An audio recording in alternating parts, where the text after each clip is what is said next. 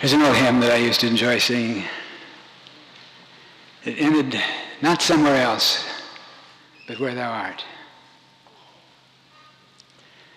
I'm sure that many of us would be shocked if we knew how much of our lives is actually lived in the past, in regret and nostalgia, or on the other side of the fence where the grass is a little greener, or in the future in hopeful aspiration and fear and apprehension.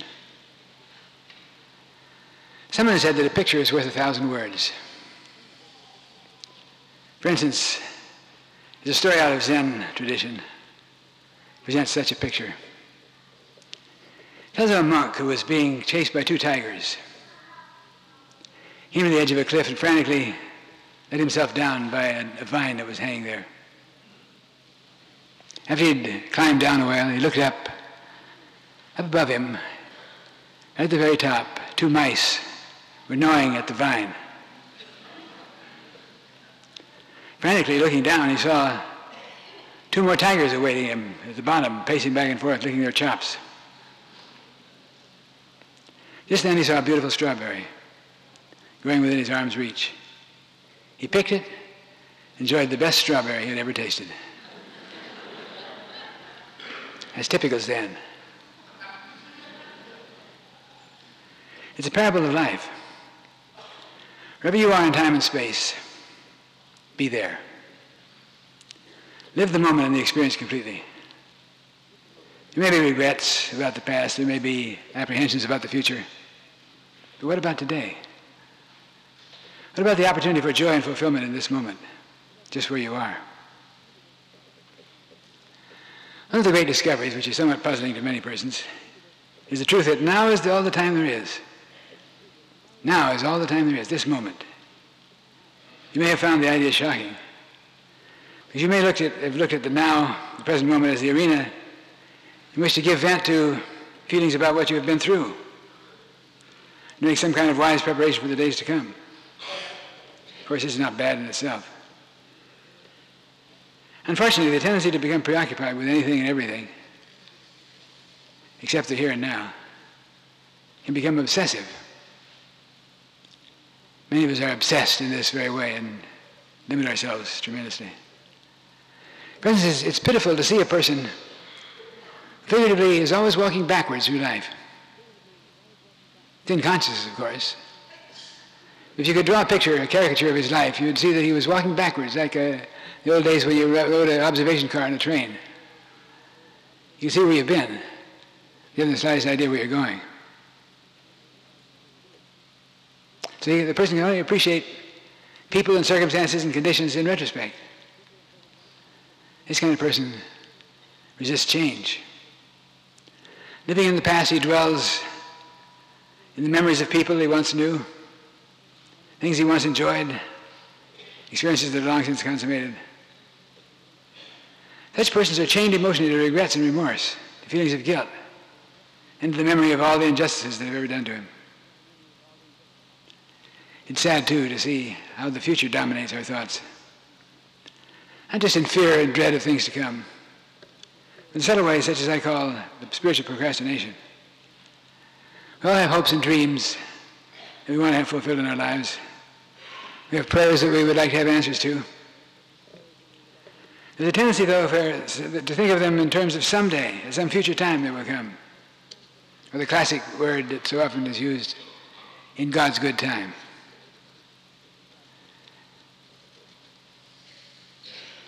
I have news for you. God's good time is now. You need us to accept it. Believe it. Let life happen to you, this moment where you are. Time is the great illusion of life. Time is not a passing thing at all. We think of time as something that goes along, tick by tick of the clock, minutes by minutes, hours by hours, day by days. It's not a passing thing. It's the whole of life's possibilities being progressively unfolded. Every atom carries within it the whole of the universe. It's a concept that comes out of new science that's hard for some to recognize. Every atom contains within the whole of the universe. Every idea carries within it the whole of divine mind. All of divine mind, all the infinite ideas of all time that you've ever expressed and ever will express in the idea of your mind. Every fleeting instant is but a small parenthesis in eternity, as Thomas Brown says. The poet Blake spoke of seeing a world in a grain of sand, an eternity in an hour. This was the poet's attempt to deal with truth of the present and eternity are the same. The present and eternity are the same, one and the same thing. And the present, when we become conscious of the present and live in it, becomes the presence. You can't really understand the presence of God unless you understand the nowness of life. If we think of time as being a reality and that in some future time good things will happen, and some time in the past great things have happened in my life, memories of the past are all that really counts, and you lose sight of the presence. You can't practice the presence, you practice the absence of God. The presence and eternity are the same thing. To live really for the moment is to live in eternity. Remember the fundamentalist Christian asked the question, sometimes it's printed on signs that you find along the highway, on mountain walls and so forth. Where will you spend eternity? Where will you spend eternity? You're spending it right now. You're in it. Of course, in consciousness, we get caught up in time, which leads to hurry and pressure and possessive anxiety. I get character in Alice in Wonderland. I'm late, I'm late, I'm late, I'm late. We all know that feeling. To really live for the moment, we must realize that while we live in time, we're not of it. We live in time, but we're not of time. We're spiritual beings, creatures of eternity. And the kingdom of God, the realm of the timeless, is within us.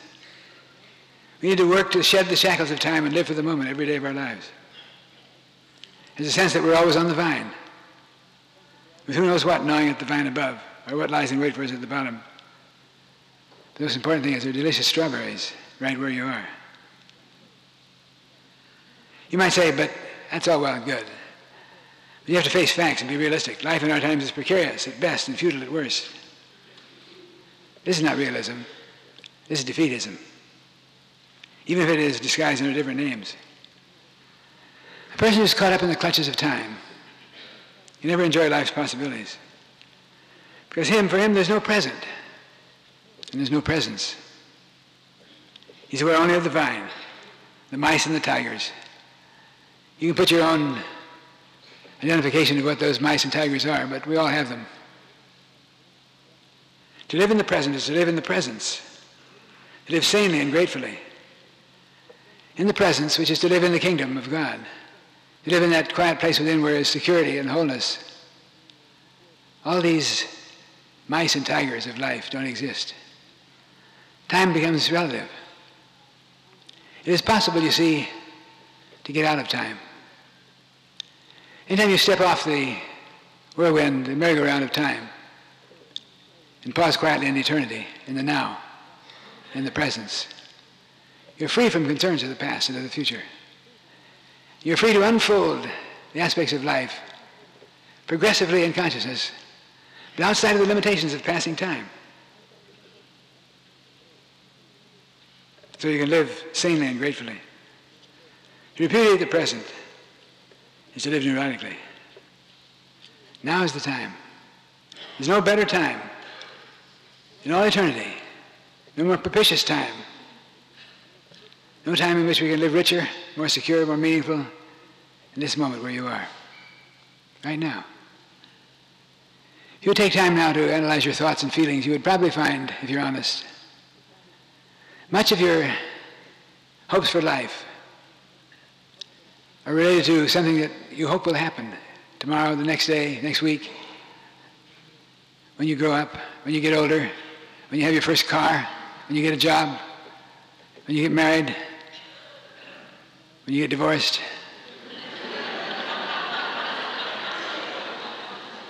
You look forward to how wonderful things will be when you have that bungalow in Florida and you're retired. Always looking ahead, planning for something to come.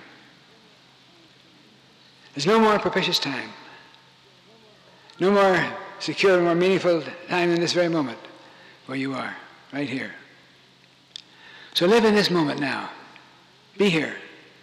Whether you're 9 or 90, An elementary or college postgraduate student is entering the marketplace over 30 years of business experience. Stop preparing for life, thinking that then I will be happy, then it will be good when that's done. It's fine to plan for these things and prepare for them and work for them, but keep yourself consciously centered in the kingdom within, in the nowness of life. Live now, live today. Never let yourself come to that time when you look back and say, gee, I had it good then. If I could only appreciate it. Live it now. Don't look back on it.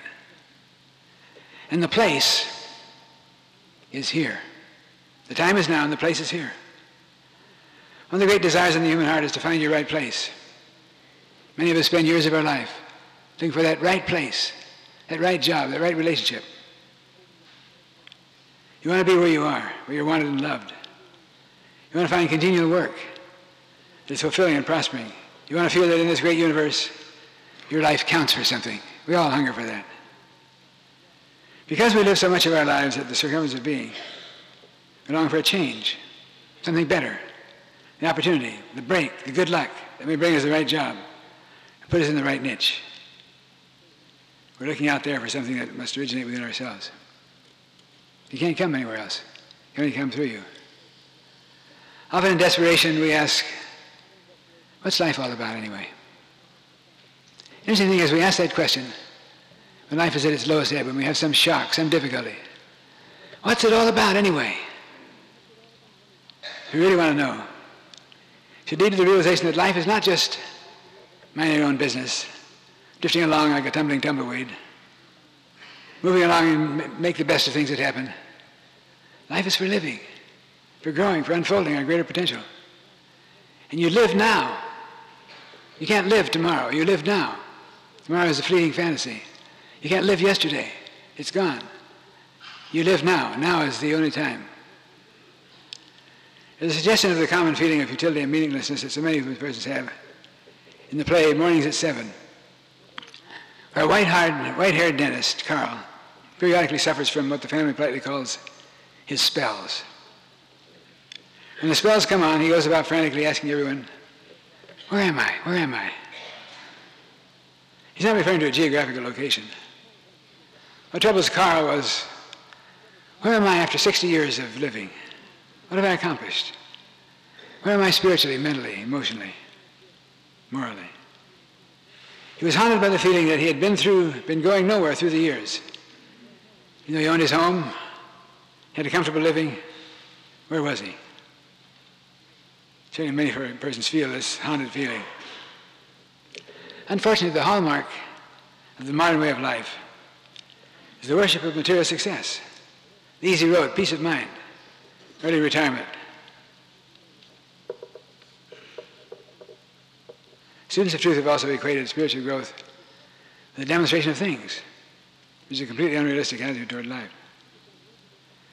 People spend years of their life jumping from job to job, moving from place to place, going from one love relationship to another, always looking for the right place, the right person, the right compensation from life. Never finding it, of course. Because you can only find it in the now. Not, I find it if I can get away from this place, if I get the right person, but now is the time, right where you are. No matter where you are still what you are. No matter where you are still what you are. Running away will not change that. Emerson wisely says, running away is a fool's paradise. He says, I pack my bags and set sail for a distant port, only to disembark and find the same stern, unrelenting me that I fled from. We say, but I can't stand this place, this job, this relationship. If I could just get away from where I am, how different my life would be. But no matter where you go, you'll be there too.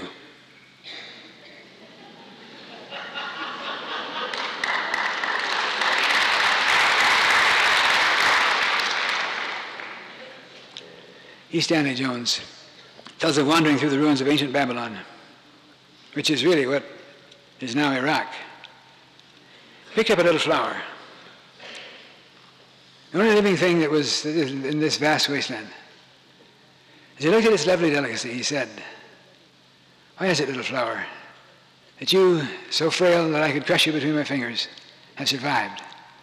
This vast empire, founded on military might, has perished. And the flower, he said, seemed to smile back at him and say, I obeyed the laws of God written in myself, so I lived. Discover the laws of God written in yourself and live. You'll prosper and be happy and contented, but it will be right where you are. Not something that may happen around the bend of the road, up in the future, out where the blues begin, in the happy hunting grounds, some future eternity, right where you are. Jesus said, I, if I be lifted up, will draw all persons unto me. I, if I be lifted up, will draw all persons unto me. This was not a statement of some special power of his. It was a statement of divine law. If you were lifted up in consciousness, the pattern of your world would automatically change. You find the right consciousness of your oneness with God. You draw to you all the right combinations: friends, loved ones, opportunities, jobs, money, environment of peace. Until you lift your thoughts to a higher realization, or find this inner place in the kingdom within you, you simply be running away from yourself, like reaching for the brass ring on a merry-go-round. If you catch the brass ring, you simply get another ride. It goes on and on. As I say often, it's not just getting there. It's earning the right to be there. Not just getting there, but earning the right to be there.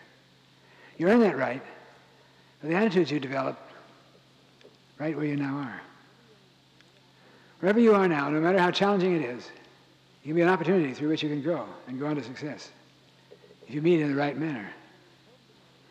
And it is important to know that the reason you're in that place, that job, that relationship, that condition, that you've attracted an experience of growth that is precisely the growth experience that you need at this time. To run away from it is to miss life's greatest opportunity for you. And there's no way to get away from it. This doesn't mean that you must have problems, but it does mean that when confronted by a particular difficulty, you should admit to yourself that it indicates a need for growth. Instead of complaining, why do I have to go through this? Even I refuse to go through this. You need to ask, but how can I grow through this? That's where life is found. And as I say so often, looking at the passing of time on the eternal cycle, you will go through and go through and go through and go through a problem until eventually you grow through it. And that go through and go through goes beyond the end of life into other lives, the continuity of experience in eternity. You go through it until you grow through it. So the best attitude is when you find yourself in the midst of some challenging thing that you would, for all the world, like to drop in like a hot potato and run off. Stand still. Decide you'll go through this until you grow through it. When you grow through it, you're done with it. You may ask, but how long do I have to keep picking myself up out of the gutter? In another context, Jesus said, until 70 times 7. Life is a constant process of getting up. That's what Homo sapiens is all about. In Oriental saying, it says, it's not just falling in the ditch. It's lying there. When a pilot earns his wings, he doesn't graduate from flying. He now begins to fly all the time. That's what his life is about. Consider the story of the Israelites in their 40-year search in the wilderness for their promised land, their rightful place. In a personally symbolic way, Moses is the coming of truth into our consciousness. When we get our first glimpse of truth, we follow the gleam toward our land of promise. It seems to be a simple thing to change our thought from insufficiency to confidence. It would seem easy for the Israelites to cover the 200 miles to Palestine. Actually, they did arrive at the Palestinian border after a short journey. Spies were sent out on a reconnaissance. They returned to report, there are giants in the land, and we are on their side as in ours, grasshoppers. So though they had left their Egyptian bondage, they were still slaves at heart. It was all there for the taking. They didn't have the conscience to enter in and possess the land. It was not getting there. It was earning the right to be there. This is a confusing point to many students. You may say, but I've been inspired by this new insight. I really worked to change my way of life through the use of truth. Why am I not healed? Why do I not receive prosperity, a better job, a good relationship? The Israelites, in their wilderness story, provides the answer. it would appear that in their years of frustration, God was punishing them. God never punishes us for our mistakes. We punish ourselves through the mistakes, always. Actually, from the perspective of Jewish history, the 40-year period of wandering in the wilderness was the single most productive period in their history. They left Egypt with no skills, no meaningful religion, no national pride. They had to wander in their wilderness schoolroom until they became a community and developed their own culture. It was a long, hard way, but it was the only way for them. We need to know this about ourselves. If they'd gone right into the land, they would have been destroyed as a people. For them, the shortest distance between 2 points was not a straight line. They took the long way, and along that way they dropped the grasshopper conscience and claimed their spiritual inheritance. But you see, they were children of God, even in slavery in Egypt. They just didn't know it. You're a child of God in the midst of the greatest bondage of your life. You're a child of God within sickness, within unemployment, in chaos in your life. The difference is you don't know it. Jesus knew it. Anyone who's ever demonstrated the truth has known it, even if for just a moment. The need is to know that your desire to get there can only be fulfilled when you earn the right to be there in consciousness. There's a fundamental Christian tradition that has been greatly confused. The second coming of the Christ. The fundamentalist Christians talk about this often. Many folks have fantasized that they've seen Christ come the second time in their lives. It may be true. Christians have been told that to expect Jesus to come again in the flesh. Whether or not this happens is irrelevant. It's to miss the whole idea of his mission. In the first place, Jesus' life was personally symbolic as well as historical. Like Moses, Jesus represents the coming of truth to consciousness. But beautiful as it all may appear, it is still something coming through you. Only that which comes through you can really change you. Life is normally a process of coming to you. Only what comes through you can change you. Somewhere along the line, there must be a personal revelation. This is the second coming. As simple as, aha, now I see. The first coming was when truth seemed like a good thing. It's a great idea, beautiful philosophy. You read the books, you filled your mind with all sorts of affirmations. You treated, you prayed. Sometimes after a week or a year or several years or lifetimes of work, suddenly, aha, now I see. That's the second coming. How long will it take? Time is relative.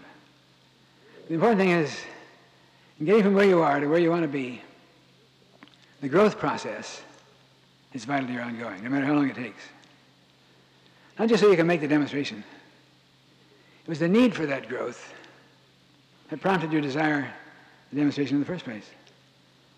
You become the effective person in the position that ultimately comes to you, not in spite of the fact that you had to come the long way, but because of it. Because of it. The difficulty that seems so terrible to you, so tragic, so unbearable, you have to get away from it. It's the very place where your divine appointment has given you the opportunity to grow, the very growth that is your conscious desiring to experience right now, where you are. Your right place is the place where you are at this moment, whether it is pleasing or not. You're always in your right place. That may be hard to accept. You look at your life right now, see the difficulties, the confusions, the lovelessness, the insecurity, the financial difficulty, the unemployment, the sickness, the unfriendliness shown to you. Now is the place. Now is the time. Because you're always in the place that corresponds to your mentality at that moment. The inner experiencing the outer. The place in conscious, indicating where you are right now. If you can accept that and affirm, I'm in my right place now, it's a matter of admitting to yourself that you participate in this. There's no unrelated experiences in life unrelated to your consciousness. Not that you cause everything to happen, but you participate in everything that happens. You're a part of it. If you accept that, then you can get the idea, I'm in my right place now, the place to grow. I put my thoughts upon the future, upon the things that I want to happen. I can't accept the present as anything but an aberration, a block in my way of getting the things I want. The things that are present in your life now are the stepping stones on which you can achieve the consciousness to enable you to get into the flow of the experiences that you hunger for. I'm in my right place now. It can be a place of growth. Change your mentality, the outer conditions will change too. It's fundamental truth. But you don't have to run away or frantically seek to escape. If you make the inner changes, either the problem will eventually disappear, or things will conspire to move you in an orderly way in the right and perfect time, when you've proven yourself, taking hold of your experience and beginning to change one step at a time. It's important to get the right attitude about the place where you are. As long as you resent a job, or people, or environment, or the town in which you live, you will in effect bind yourself to that place, to that level of consciousness, to those experiences. From the standpoint that you'll keep running into these things time and time again everywhere you go. You may run away from a job because you can't stand the employer. You may run away from a relationship because you can't get along with the person. Unless you face up to the fact that you were brought into that experience by your consciousness, running away from it is simply to postpone it. Wherever you go, whatever the city, whatever the relationship, whatever the job, whatever the company you work for, whatever the friends, you invariably still find looming up before you a boss named Sam, who is just the same as a boss named Joe. A spouse named Mary or Frank, just the same as the spouse named Henry and Lila. You meet these things over and over again. That's consciousness. Jacob said, "I will not let thee go, except thou bless me." Life says to you, you can never take the next logical step in your unfoldment till you bless and loose everyone and everything in your present experience. It is often true that you have not realized your inner potential because you're not seeing rightly. You're not seeing your true relationship to the world in which you live. Your job and relationships and environment seem to be all wrong. You long to find your right place. All you need to do is find yourself, then begin to see things differently. I invite you to be still for just a moment. I want us to take these words into our consciousness. And when you go from this place today, perhaps you will have forgotten all the thoughts that we've suggested. And you just remember, not the words, but the energy, the flow of this treatment. You are now established in the consciousness of the presence of God, which is present. God is where you are. Good is where you are. The perfect activity of God is where you are, activating the good in every circumstance. The activity of God acts creatively in every person, place, and thing, in all time and space. God's creation is orderly. Everything and everyone is a right and perfect place. Everything and everyone moves in perfect precision in their rightful place, perfectly performing their rightful function. There is therefore a perfect place for you.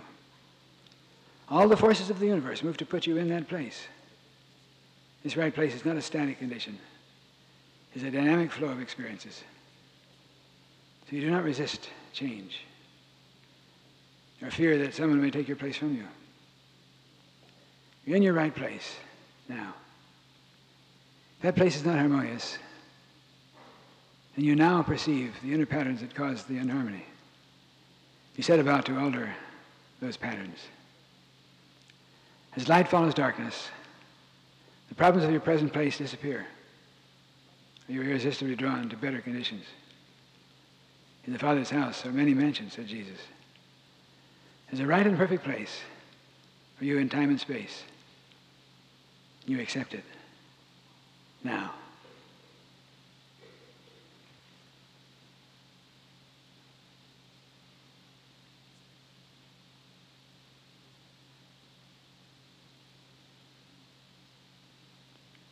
You're in your right place, right here, this moment.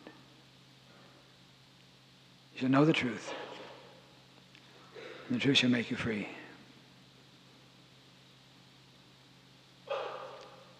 So be it. I invite you to join us. As you know, during the months of this year, and continuing through the year, we're involved in a project that we call the Circle of Light. It was born in a realization that all of us involved in the truth potentially have something very great to give to the world, and we should be busy giving it. Sometimes we get too involved in ourselves and forget that the light that is needed out there in the world must come through us, not just to us. It must be a part of it. We're taking the time every Sunday here to getting a sense of the circle of light. You know, the lights around the perimeter here, and you think of them as going all around the room, almost like a tiara. This light is that which comes through enlightenment, through knowledge of the truth, through awareness, through a feeling of oneness with the infinite process. As we unite in consciousness, or swarm as the birds swarm and swarms of fish in the sea, swarming with a divine intelligence that leads us all into one unit, one broad force. We let this light shine. It goes out into the world to bless the world. I am the light of the world, you are the light of the world. Let your light so shine. Let's get still in that consciousness. Let's see, as I have seen the vision here at Avery Fisher Hall, as a radiance of light that goes out to the world. Let's envision this light reaching out to all the world to bring blessings to the hungering, insecure, war-torn lands, places of insecurity and inharmony everywhere, and the needs in our country for prosperity, for security, for the radiance of goodness and love. We stand united here in this moment, and light goes forth from here in all directions to bless all persons. We give way to this light. We give way freely, lovingly, in our desire to be a part of the solution to the world's problems, not just be a part of the problems. We let our light shine.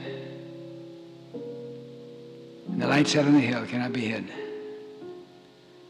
The light experienced in the high state of consciousness becomes a steady beacon, spreading the good news of truth everywhere. Let's be aware of that during all the week.